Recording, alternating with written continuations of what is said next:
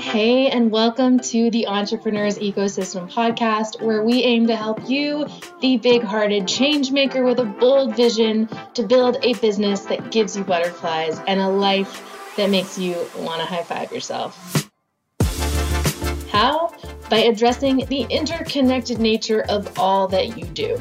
From marketing to mindset and everything in between, we believe your business is more ecosystem than monoculture, and that when it comes to creating sustainable success, it's all connected and there is no one-size-fits-all formula.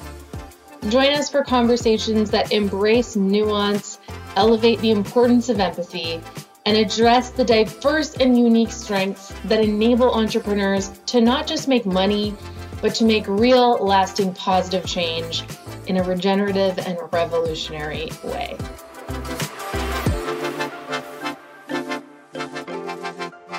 Hello and welcome back to the Entrepreneur's Ecosystem. We are so excited today to have Nicola Moores on the pod. Nicola is a badass launch copywriter, and I'm so excited to talk to her about some of the numbers she gets, because so many of us launch copywriters don't even know how to get our clients to give us numbers. Anyway, so she's a launch strategist and copywriter and creates profitable funnels fueled by data, research, and a ton of advanced conversion strategies.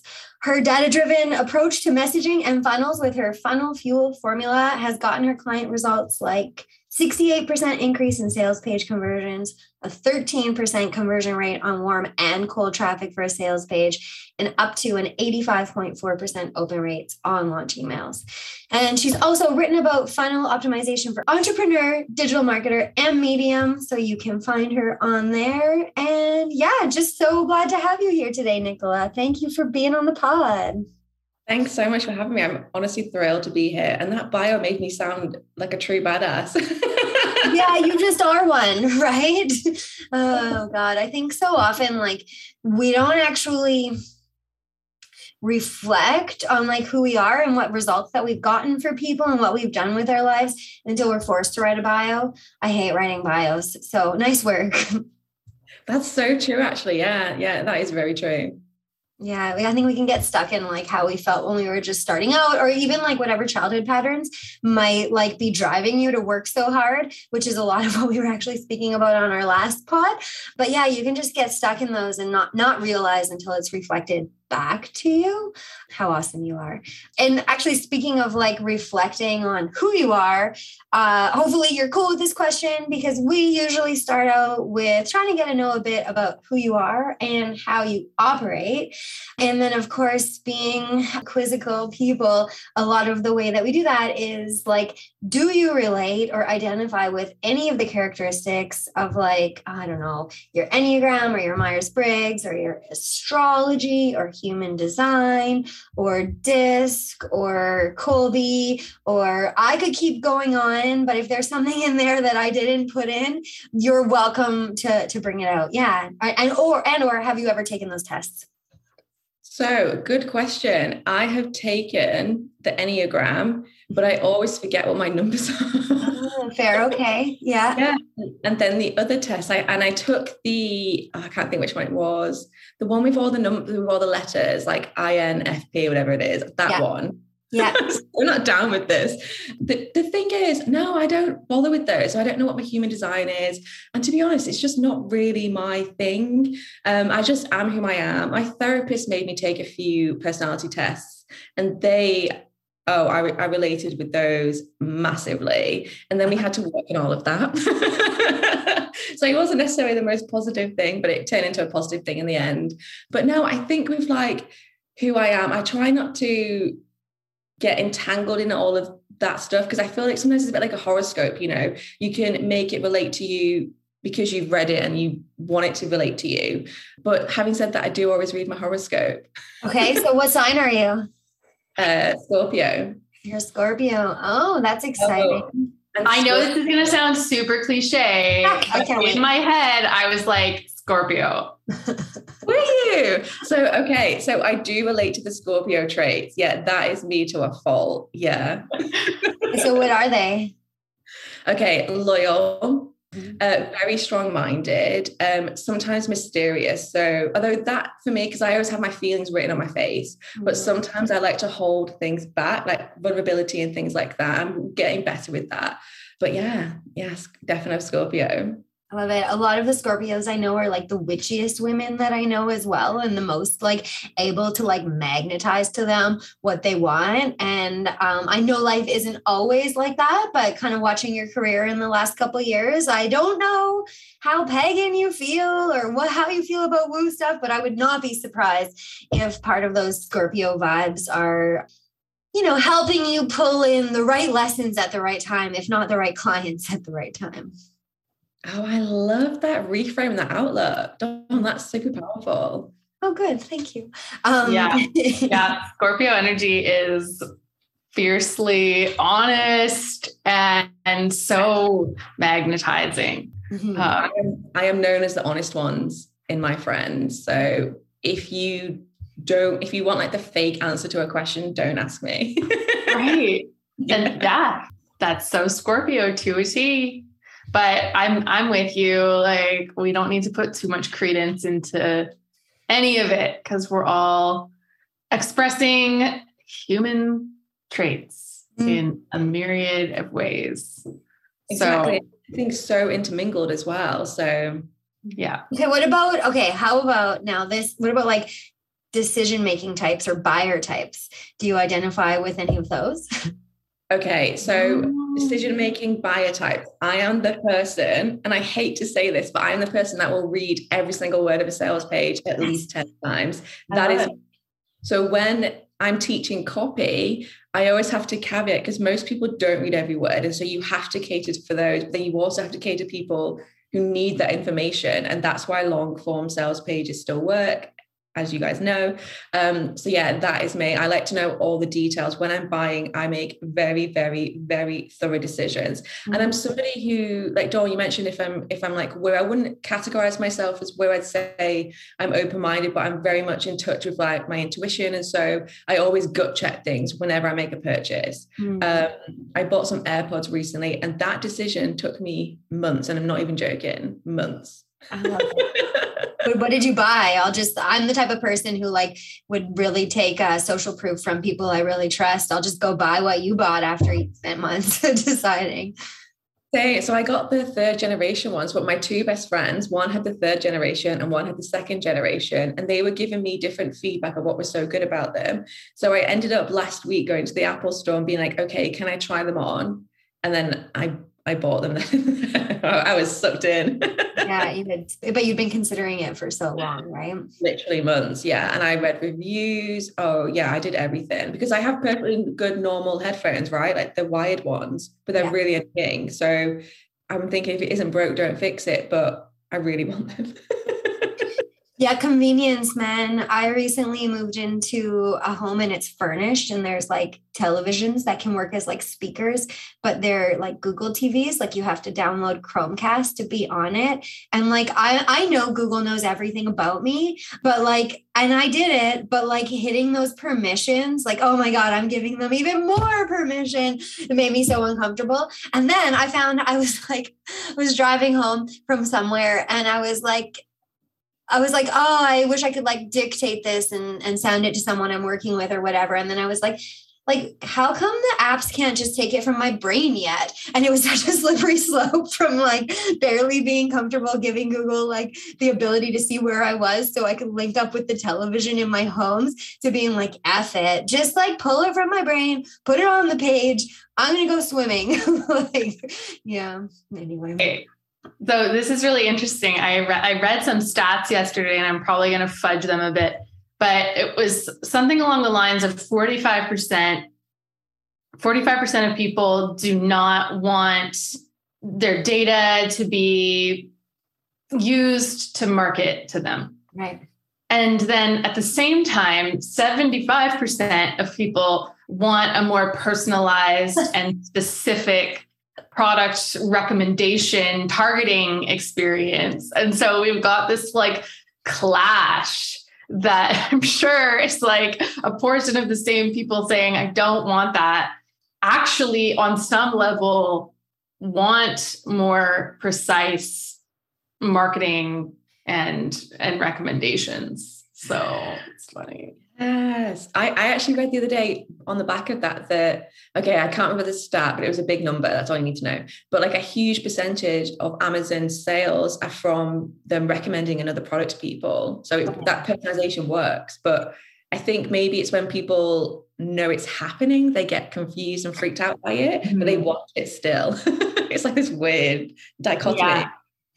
It's like, if you could be non-judgmental with my data, then I will be fine with you using it. Or like, if it's like an unintelligent, not conscious AI, I might be more comfortable with that than if it was like a person deciding that. But I'm not sure if that's true. This kind of makes me think about segmentation. And I'm wondering if you use segmentation when you're writing launches for people, like in regards to like emails and that sort of stuff. All the time. And do you know what? I think half my clients, it drives them crazy because they're thinking, why the heck do I need to do this much segmentation? And then the other half of my clients get it and love it. And like the segmentation doesn't need to be completely new emails. Often it's the same email with like a paragraph changed, and, you know, using conditional messaging on active campaign, for example. But yes, I love segmentation. Okay, this is amazing because I know a lot of people are super confused about it. You know, Shanti and I work in quizzes, and it actually came up as a question like in a strategy call. So many strategy calls recently was like, what do I want to segment on, and how do I segment, and what kind of questions? Because, you know, with a quiz, with the right platform, Interact, you can segment based on how people are answering questions, right? And like so many entrepreneurs are like, I don't know how to do this. So do you have any advice on segmentation for our listeners?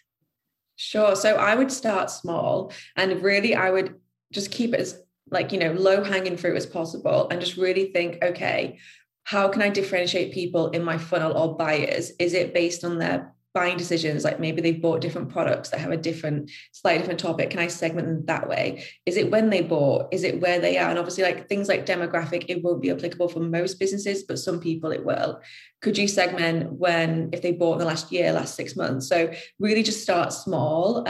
I tend to segment based on behavior, especially during launches. So I like to add in extra emails for people who have clicked onto the sales page. And I know that feels creepy, but I guess it is a little bit going back to what we were just talking about, but heck, it works. Okay. So yeah, I would just start small and really probably segment based on opt-ins they've come into, what they downloaded, and what have they clicked on, and what they bought. I love it. Yeah. You're mostly working with like digital course creators and coaches right now. Is that right?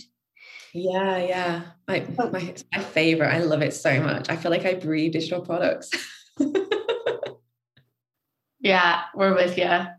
I'm curious if you've seen any shifts in that world with what's happening in the world and like all this recession talk and economy being weird and people not being online so much. Like I'm hearing mixed things from clients and students that for some, there's this dramatic impact on a negative level. And then for others, is they're like, oh, same over here. So I'm curious what you're seeing.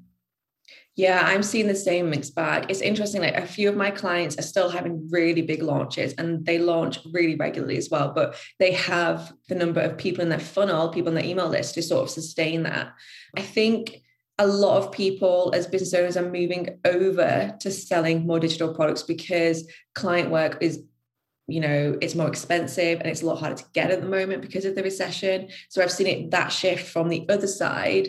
But my clients are still seeing really good launches. And I'm not saying that's based on me at all. I think it's because they have like so many subscribers, and the things that they're teaching are so needed now more than ever. For example, one of my clients is a therapist. So she teaches therapists and also helps people who aren't therapists with attachment theory and attachment styles, which I could talk about forever. I'm obsessed. So things like that, people are in more need of that now than ever because people are struggling, right? So I think it really depends on like the topic. For example, e-commerce, that's definitely gone down for sure. Although I'm still buying really expensive skincare. So. I'm not the best model here. But yeah, it's a real mixed bag for sure. And I think a lot of people are scared. And I think because of that, a lot of people aren't wanting to put loads of money into launches or hiring launch copywriters. I'm seeing that shift as well, especially, I'm in the launch space. I'm seeing that in my industry. Mm. Is there anything that you're noticing with your clients and other launches that you're creeping on is like different than it was, say, at the beginning of the pandemic when everyone went online and everything was selling like crazy? Like, are there any tactics or angles or positioning, I just want to say positions, that you're noticing might be working better or that you're seeing, even if you don't know if they're working? This is an interesting question. So at the start of the pandemic, I had actually only just gone full-time as a copywriter and quit my day job. So I wasn't actually working on launch copy then. I don't even know when I started. I think it was the end of 2020, start of 2021. But in terms of shifts recently, no, I haven't seen too much really. I think, oh God, there was at one point everyone was going way too hard on like coronavirus and the pandemic and challenging times. And I was thinking, if I see that phrase one time, I'm going to drop kick my computer into a lake. Like, I swear to God. So I'm certain. It was annoying. So I think it was trying like, okay, we're not talking about this anymore because we're not in it anymore. Let's try and move past it. But other than that, I mean, I wasn't really in the launch space at the start of the pandemic. So that's a tricky question for me to answer, really. Yeah. Mm-hmm. Yeah. What about you, Shanti? I have like intuitions, but what about you?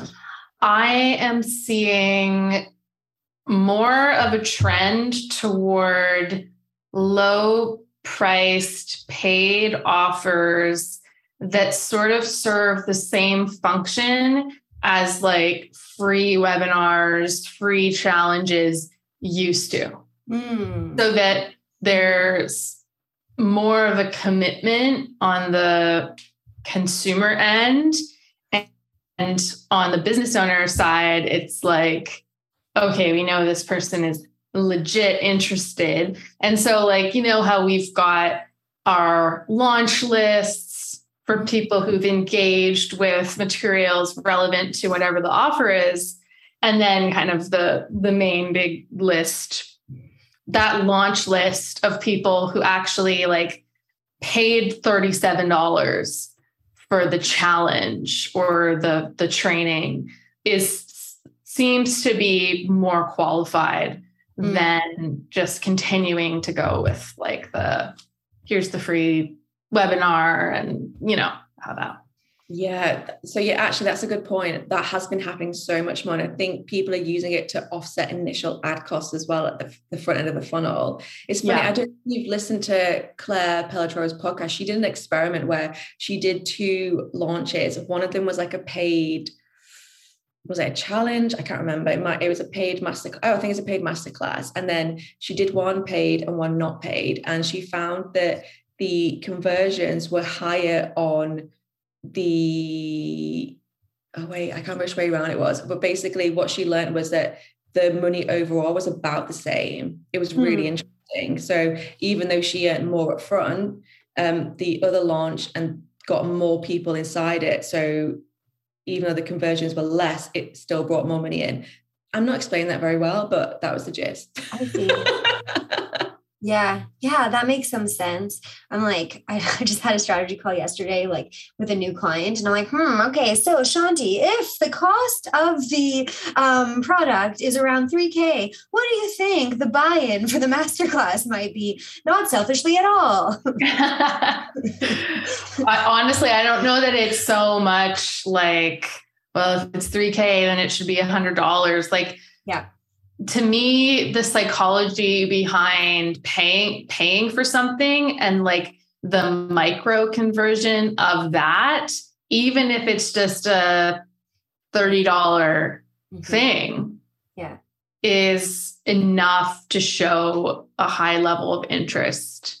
Totally. And potentially more commitment to solving whatever the problem is. But yeah. I think it depends. I think it depends on what that offer is. Yes. The quintessential marketing answer. It depends. It just depends. Everything depends. Figure it out. And if you have that $37 masterclass, whatever, you have a ton of value in there. then when they get that $3,000 product or whatever it is, they'll think, well, if there's so much value here, what am I going to get if I pay this? So again, it's about the psychology and I guess the value and how well the offer is actually delivered. So it depends. Yeah, but then if you get 1,000 people into the free webinar and you get 25 people, I mean, that's crazy numbers, but into the paid one, I can see why, I forget the gal you named, but I can see why it might have ended up being really similar. Is like maybe your conversion rates are lower, but your sales could be similar.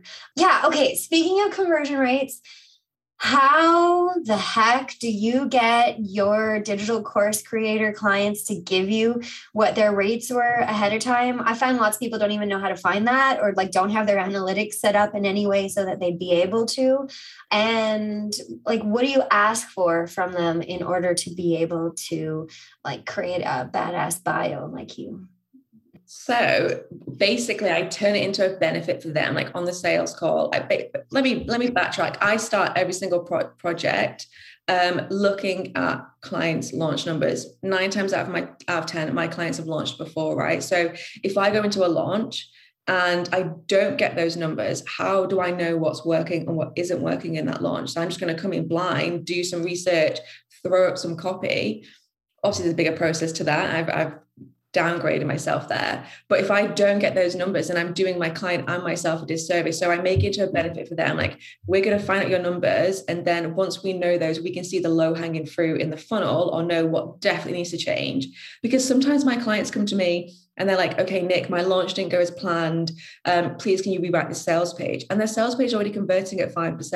And I've gone in and said, okay, this doesn't actually need to be rewritten. Really, there's probably other ways that we can get your overall revenue up, a better lead strategy, for example. So again, like, it's all about, and I actually tell them that story as well, because it's all about that. Because 9 times out of 10, my clients don't even look at their numbers because numbers are scary, right? So usually what I ask for is just their logins. I use LastPass, just send me your logins. I'll go into the back end. I'll get the numbers myself. And I have like a spreadsheet where I put them all up. So often, like the other day, I was in ClickFunnels.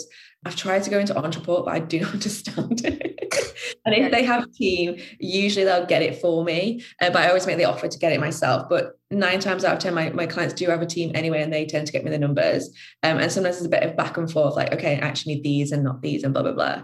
But yeah, that's really what it is. And I don't think most copywriters do that, which astounds me, to be honest, because it just seems like the obvious thing to do, because otherwise, how do you know what's working? But yeah. I love that. So someone comes to you with a $15,000 rewrite my sales page, and you go and look at it, and then you say, nah, you don't need that. Like, that sounds crazy too, right? And I think for lots of freelancers, we don't want to see those numbers either, because we want to, like, I'm a sales page writer. I want to do it. So what do you do in that case when you find that? How do you convince them to work with you in a different way instead? Well, I think because I'm being honest, like, I'm turning down a huge chunk of money, because I actually do funnel optimization projects, and they cost half the price of my sales pages. So I'm actually losing money by being honest. Again, I'm a Scorpio. I'm not going to lie to people. My accountant hates me for it, but I'm not going to waste my time in theirs. Plus, if they've already got like a 5% conversion rate, which is pretty good, really, I don't want to walk in all cocky and be like, yeah, I could up your conversion rate, and then it all goes to shit. Like, my reputation is on the line here as well. I want to make sure I'm doing a good job for my clients. And if I don't think I can help them, then I want to be honest. So with this client, what we did is we did like a funnel optimization project. And then I saw that the lead strategy was not there. So they weren't getting enough people. It's always usually like 9 times out of 10, that is the answer. But they weren't getting enough people into the funnel. And so when they didn't hit their revenue, they freaked out, right? Because they still had the same amount of people in their subscriber list. So they were thinking, surely I should get the same revenue as before, if not higher. And like, it depends. The classic answer. So yeah, that's really how I convince them. And I think it helps them because they're saving money anyway. So they're already sold, because like, okay, well, I don't need that. So why waste like time on a big project? Okay. So I don't mean to sound like your business coach here, but why are you charging less for a funnel optimization than a sales page? Do you know, it's funny you asked that, because the other day I was having this exact same thought process with myself. I was thinking, I'm really fucking good at what I do. Why am I doing that to myself? Yeah. I actually had the same conversation. Yeah. The irony. I think it's a confidence thing.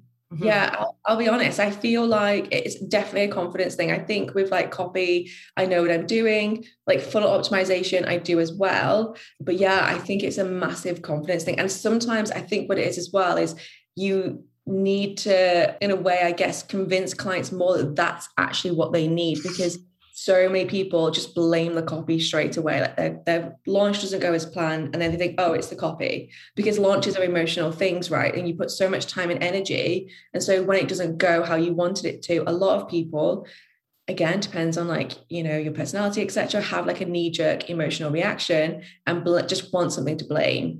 And so when I'm like, oh, actually, it's not the copy, but if we did this, they're thinking, well, I just want to, how can you guarantee me that I'm going to see an ROI on this? So it takes some sort of convincing, but usually when they see they're saving money, mm-hmm. it helps. Mm. And is it less work for you?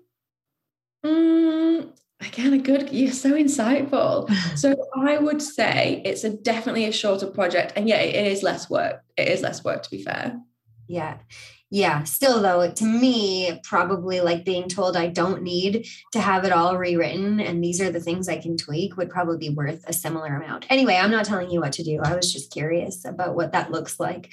No, please tell me what to do. Charge more. There you go. I was just telling my husband yesterday, because we were doing our like financials for the month, and we were talking about like, all right, we actually need to sit down and like make a budget. And he was like, oh, you're going to see like all the dumb shit I spend money on. And I was like, babe, I've spent like tens of thousands of dollars on coaching in the last year. And you know what? The advice that has panned out and made the biggest difference and actually made those investments make sense is literally 2 different coaches. Charge more, double your prices. Sweet. So there you go. I just gave you $60,000 worth of business coaching. Everyone listening, there you go. Thanks, Shanti. I love that. That's why Shanti's my coach. Just let her pay the high ticket, the coaches, and then she can just be like, yeah, you should probably charge more. Yeah. It is.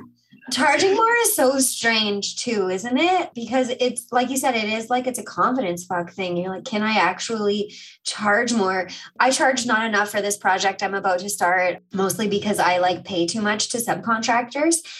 So I'm like, oh shit, if I take on any more projects, I have to charge more because I want to pay people this well, right? And it is also a funnel optimization project. So that again, just one of those selfish podcasts for Dawn again. But I think like what I thought about, I was like, wow, like if this person sells one of the high ticket version of this course, then, or if they sell 2 of them, they've already more than made back what I cost. And I can tell, even though the copy is pretty good, I know there are persuasive elements that I can just like interject in and they will sell more than 2 more than they would have. Right. So I think it's copywriters are so funny because when I tell people like kind of the type of like the volume of sales, not the volume, but the amount of sales I'm making like on a monthly basis, people are like, how could anyone ever pay you that much? But then if I think about like the assets that I'm creating that keep on getting used over and over again and are making people so much money, I'm like, well, maybe they should be paying me more actually. Right. So yeah. Yeah. And Nicola is good at math and she has like this really cool free calculator conversion rate thing that we're going to share.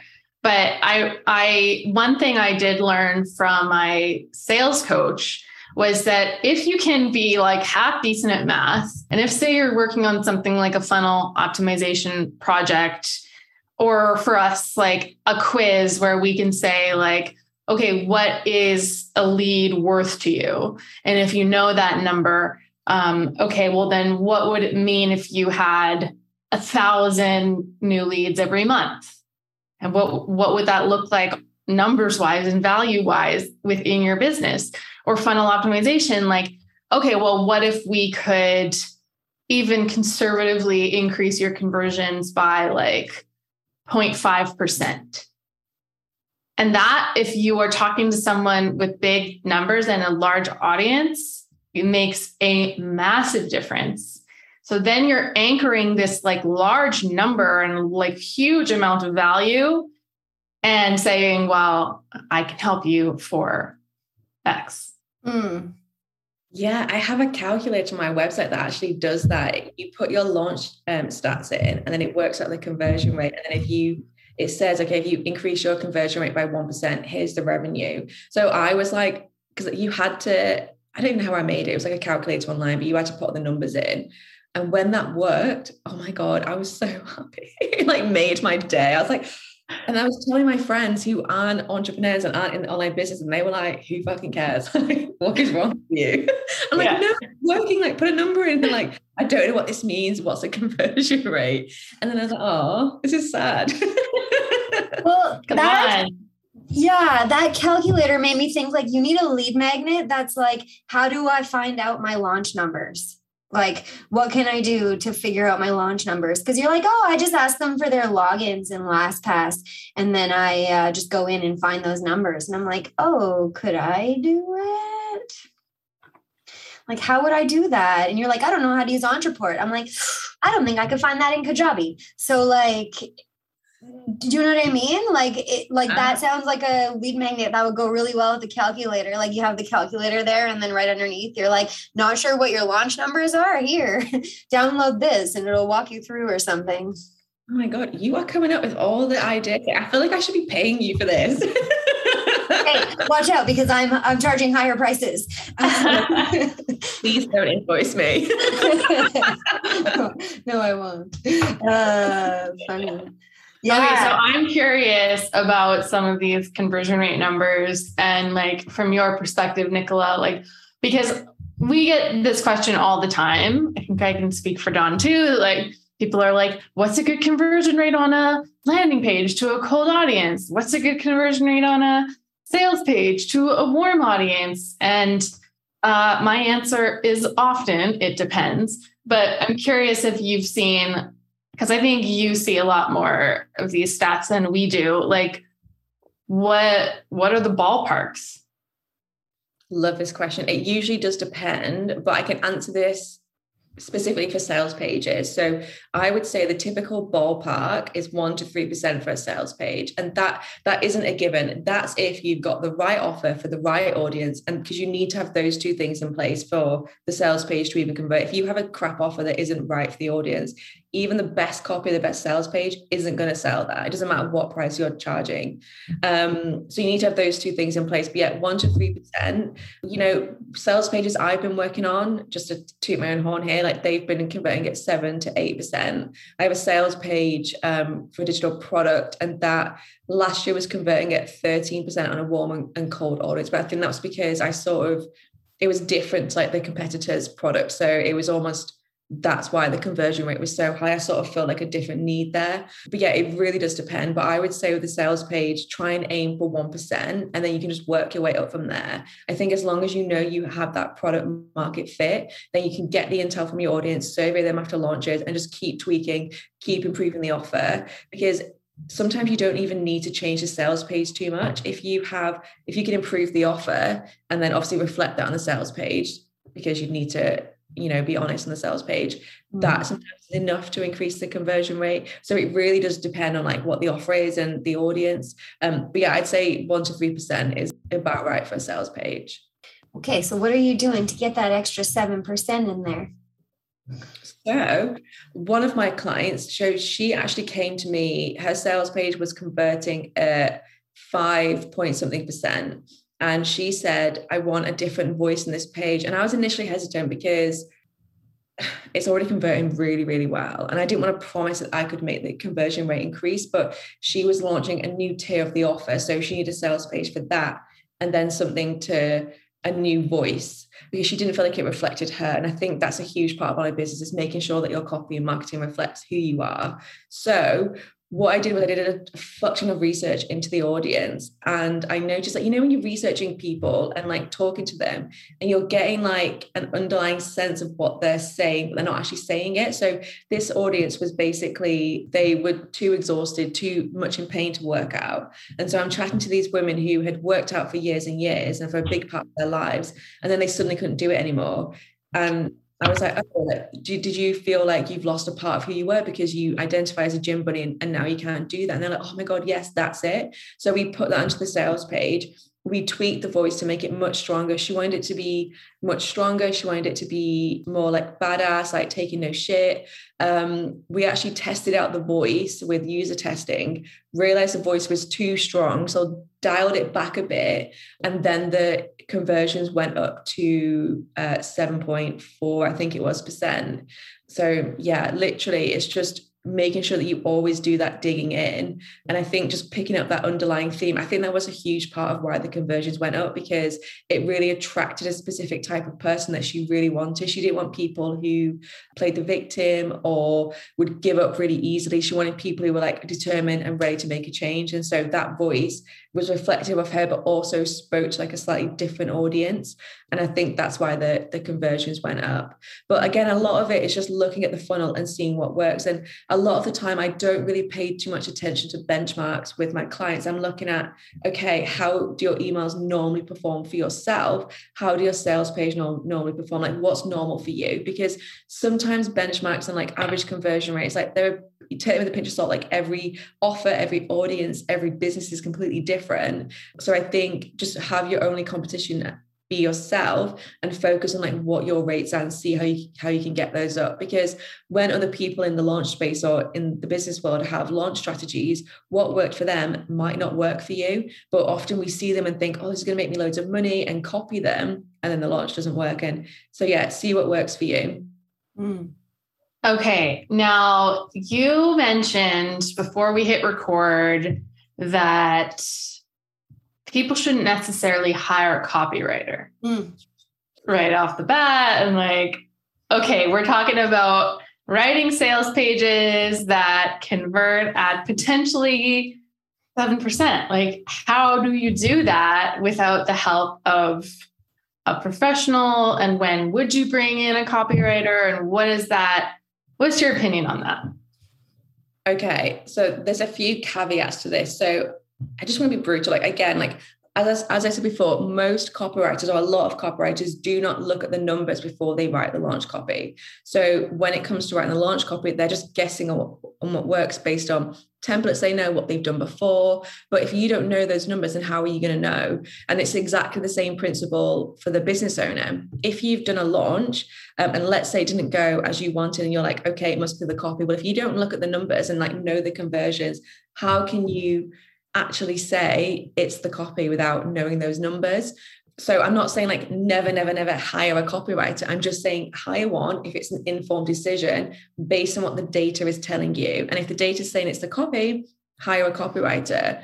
I think this is why I'm so passionate about teaching people about doing launch debriefs and empowering them to know their numbers, because you don't actually need to spend thousands of dollars on a copywriter. Sometimes you just need to make a few tweaks to bring in that more revenue. Like with Dom, when you were saying with your funnel optimization, like the funnel's working, but you can see there's a few things that you would add in to up that revenue. And it almost goes back to Claire Pelletrau's it goes back to that experiment where she had a lower conversion rate, but because she had more people in the funnel, it actually brought in the same amount of revenue as when she had a higher conversion rate, but less people in the funnel. Sometimes you just need to get more people in the funnel to bring that revenue up. You don't need to increase the conversion rate. Now, in terms of when I would hire a copywriter, if you've launched before and the copy isn't converting, and again, you've got to have that audience offer fit. So if you know that offer is selling to that audience and you've sold it before and it usually sells well, and copy is the only thing you've changed, then I would bring in a copywriter to look at that. But I would make sure that they're going to look at your numbers. I would make sure they do like full research so they know the audience. They're not just going to use what you've given them. And because again, it might not always be the copy. Sometimes it is the offer and that needs tweaking. If you need to refresh your research into your audience, let's say you don't know them as well enough as you do, then I would hire a copywriter. if you haven't launched before, the key to writing good copy is knowing your audience. That's the basis of every single thing we do in marketing. It's just know your audience. Like, it doesn't matter what launch mechanism you go with. If the offer is right for your audience, they're going to buy it. So know your audience, do your research, really dig into what the audience is struggling with, like what they want, their motivations, reflect that on the sales page. And again, as long as the offer's right. So yeah, that's why I don't think you always need to hire a copywriter. Like, good ones are expensive. So sometimes you can just save yourself a bit of money and make some tweaks to the funnel yourself. Like, if you can see that, open rates aren't as high as you want to be, change the subject line. If people aren't going to the sales page, okay, well, how can we get more leads into the funnel? How can we get more people to open the sales page? Like, can we put a link into, I don't know, Instagram? Could we send Facebook ads directly to the sales page if it's a low priced offer? Do we need more links in the emails, for example? So a lot of like launch optimization is hypothesis, like nothing's really set in stone. And I know that sometimes it can be confusing. And that's why if you need the help, then please hire someone to help you. But I mean, I've definitely seen with the way that the economy is right now, like people being scared to sort of front that money because they're not sure they're going to get the ROI. Yeah, that's great advice. I feel the same way. And often people will come to us copywriters and be like, I want to hire you. I've never launched this before. I don't really know my voice. I don't know my audience that well, but I hate writing. Can I just give you money and you can do this for me? And it's like, no, not really. Sorry. You got to figure it out. And it's hard. It is. And it requires this willingness to be wrong. And I think people are really uncomfortable with that. Oh, I love that. A willingness to be wrong. Oh. Yeah, that's so true. Right? We all just want to get it right out the gate. And if we can't get it right, then let's just hire someone who can. And that's just not always the solution. No, but I think people see people in the industry having huge launches, and what they're forgetting is that those people have launched dozens of times. They've launched the same offer for years, 2-3 times a year. And every single time they're tweaking that launch, they're not reusing everything. They're making slight changes that you probably won't even notice on the front end. So, and again, they had a willingness to get it wrong. They're like, let's give it a go. If it doesn't work, it doesn't work. We'll know for next time. So treat every launch as an experiment. I know that's scary because sometimes there can be a huge amount of reward, like of revenue at the end. But if you don't try it, you don't know what's going to work. And again, what works for you won't work for somebody else and vice versa. So treat it. And I always say, nothing's a mistake. Everything's a lesson. 100% in life, right? So Sure. can we speak a bit about one of the lessons that you went through in the last year before we sign off today? Of course. Okay, so Nicola and I were in a mastermind together, and so I know more about her than I should in some ways. And I know that one thing that happened was like you started killing it as a copywriter, right? And got crazy busy, and then just didn't spend time marketing yourself, because who has time to market yourself when that happened? And then kind of like when we were chatting last, I don't know, this is probably somewhere 4 or 5 months ago, you were pretty much just working on your own business because you didn't have any clients anymore, right? So I'm wondering like if and how that came to a resolution, and especially, not to say it, but in these trying times, what advice you could give to not just copywriters, but fellow freelancers on how to not let the pipeline dry up while you're like busy working your butt off. Okay, I'm so glad you're asking me about this, because I think this is something that we don't talk about enough. So to skip back, so end of, I think September last year, I had a couple of clients, the projects ended. And from there, the pipeline was dry. And I mean dry. I think I had like a few people, but they weren't a fit, and then nothing. So it went on for about 4 months, so until January. And I was like, fuck, because what had happened was I only went full-time in my business February 2020, and I had just coasted on referrals. It was a sweet time, let me tell you. And I was getting these referrals, so I wasn't marketing myself. I didn't have the time. Well, story I'm telling myself, I don't have the time to market myself, right?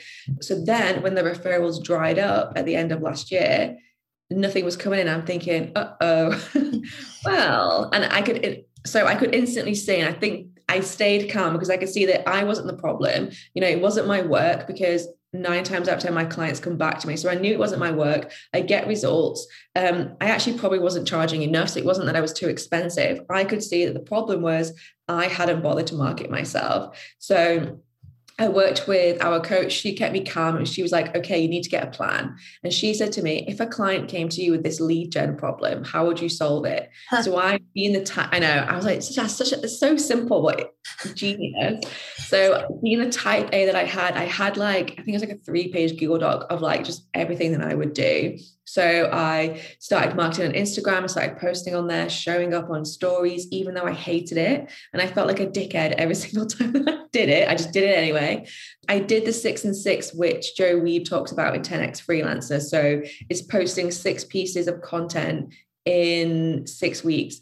And I actually did it, and it nearly killed me. It was a ton of work. What else did I do? Reached out to my network. So I just kept asking people that I knew for referrals. I was posting in our mastermind, like other Slack groups that I was in, saying, you know, I'm available. Please hire me. I'll let people know they can hire me. But nothing was working. And it got to a point at the end of January. Luckily, I'd saved up a ton of cash in case this happened. So I was fine. And that's why I sort of used the time wisely to create this lead gen, work on the back end of my business, and get loads of stuff sorted that you never have time to do. So I used the time wisely. I didn't just coast around. And then in January, another copywriter who's in the launch space said, Nick, I don't have space for this client. Can I pass her on to you? So I got that client. Then nothing for a few months. So again, I was like, oh my gosh. And then I got another referral again. So the lesson here was that I just need to stay in my lane and realize that if I have a strategy that's working for me, or a way of bringing in clients that's working for me, which is referrals, instead of stressing about, okay, I need to bring in inbound leads elsewhere, why not just work on that? Why not just nurture my relationships and make more of these connections, which quite clearly I'm good at, because people are so willing to pass people on to me.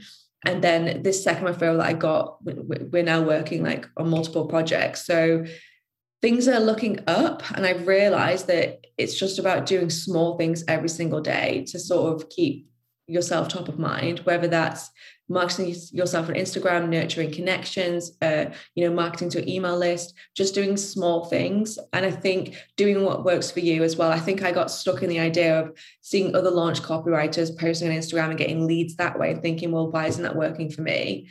And then, because when I tried it, so I spent, I think it was 3 months, and I marketed myself on Instagram. I posted all the time. And it got to the point where I was spending like half an hour making sure my grid looked correct, because I'm so type A. And I just thought, what the hell am I doing? Like, it's such a waste of time. I literally don't care about posting on Instagram. I honestly do not care. So why am I doing this? Just because other people are doing it in my space and it works for them. It's clearly not working for me. I just need to accept that and do what works for me and not follow everybody else. So yeah, it was a bit of a stressful time. And I think at the time I could see other people in the space having loads of clients and being booked out. But my coach just kept saying to me, she was like, keep looking at your results. You know what you're doing. Like this just means you just need to keep going, and something will come for you eventually. It's just about just keep getting your name out there and making sure that people know who you are for launch copy. Because another thing that happened, so last year, I became known for like brand voice. I did a tutorial Tuesday with copy hackers on brand voice. I launched a digital product, which was super successful on brand voice. So I was getting a ton of leads last summer for brand voice projects. Now, I actually don't do brand voice projects anymore. Not for me. I love coaching about brand voice, but doing the actual projects, I would rather pass them off. So a ton of like the referrals and people that were finding me were for brand voice. And so I had to almost like go back and like get people known, or people knowing me for launch copy, because this whole time I've been doing launch copy. I just never spoke about it. I only spoke about brand voice. It was very ironic. But yeah, that's this whole story. There you go. Lots of lessons. Yeah, there's so many things I love in that. One of them being like stay in your own lane and do what's working. And we were in our last episode too, we were talking about like how to show up on social because it was with a social media manager. And I love the idea of I don't have to like that, like maybe make your bio launch copy, really good conversion rates or something like that. But like that, it's like, I don't have to post on my stories. And I like, like we're following each other. I don't use Instagram like that really. If I'm excited about something, I won't post about it. But yeah. And I think a lot of us like, oh, find where your ideal clients are and then post there. And it's like, do my ideal clients, are they coming to Instagram to find a copywriter, or are they coming to Instagram to find more people for their own programs anyway? Right. But also like having patience and saving money. Those seem like good ideas too. Like just being able to stick with it and do what works. And then last, what I think is most important is that thing where you're like, I got found for something I don't want to do. So you have to stop talking about that thing that you don't want to do, right? You gotta like pitch Joe on a launch copy Tuesday tutorial or something. Yeah. I love teaching about brand voice. Love, love, love it. Like I could talk about it for hours, but the one-to-one projects, nah, not for me. But launch copy one-to-one projects, hell yes. Teaching about launch copy, hell yes. And that was like a real moment for me where I was like, oh, because I was getting these leads in, I just wasn't excited about them. And they were willing to pay me really good money to do these projects. And I'm thinking, I do not want to do this. I would have subbed it out. Yeah, of course. Like that's like, right. Like, oh, this is coming in. I don't want to do it. Oh, is there anyone who really wants to do this, but doesn't like finding clients? But or worked with a team or what have you. So maybe like as a closing question, unless Shanti has something after this, which I would not be surprised because I just jumped in with the closing question, is like, and this is personal and feel free to be like, come on, Dawn, but like, what is your goal with your business? Like, what do you want? Are you going to want to write launch copy for the next 5-10 years? Or, you're new and you come into it, you kind of like get really great results and start really doing something with it. But then what? Like, what does really excite you? What excites me is not working. Amen. No. So, okay, what really excites me is digital products. Like I think it's because I work in the space and I sell them.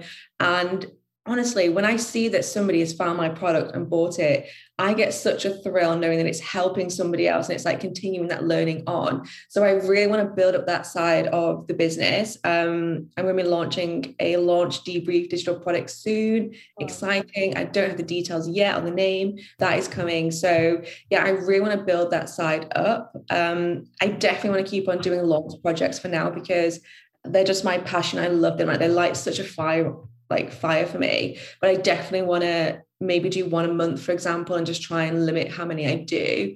I think I've just got to a point in my life where I would just rather make good money and not work so much. When I was a kid, my dad would work long ass hours and never be at home. And I don't want that for myself. I love the idea of just being a free woman and like reading and like pottering about and going for lunch. But obviously I'd still need to work because I need something to do because otherwise I would get bored. But yeah, that's really, and I don't know what my business will look like in 3 to 5 years, but I would love to see it as, really, kicking off with the digital products, but still having one-to-one clients like every now and again or once a month, for example.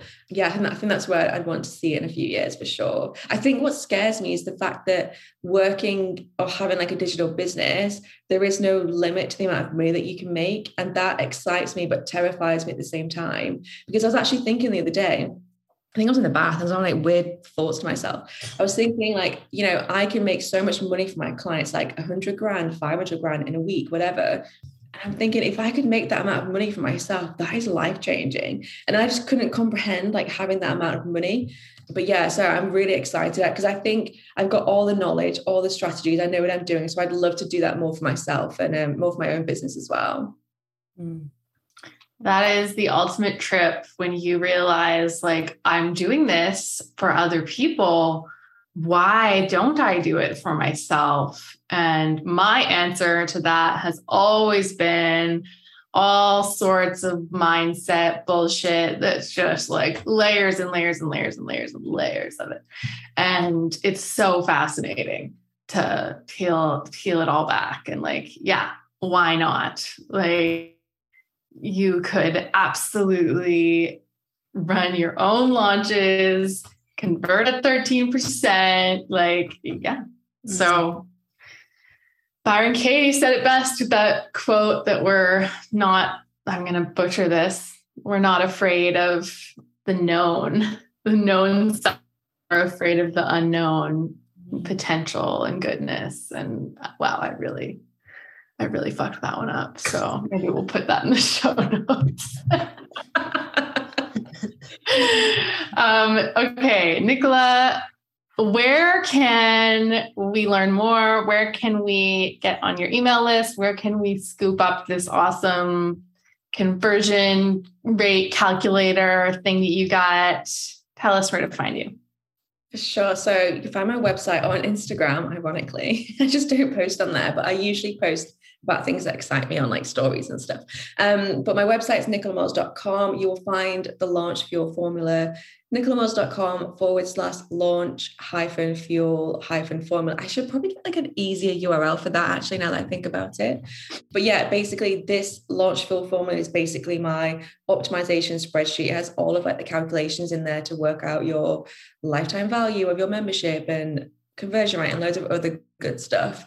And there's a Google document version in there as well in case you hate spreadsheets.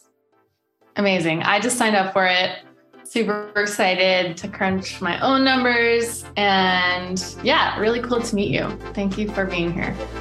Thanks so much for having me. It's been so much fun. Yay. Thanks so much. Whoa, look at you listening to the very end. We are so deeply grateful for you and borderline obsessed with hearing what resonated most and how you're taking the seeds planted in these conversations and sowing them in your life and business. It would mean more than you know if you would share this episode with a friend or subscribe, rate, leave us a review on your favorite podcast player. Your reviews tell the algos behind the apps that we are worth pressing play on. So please, if you're feeling generous, take 2 minutes to share the love. And if you are curious around what your unique advantage is in this wild and wacky online world, take the Unfair Advantage quiz at shandyzach.com/UA quiz. And thank you again, sunshine. Go light up the world, and we'll see you next time.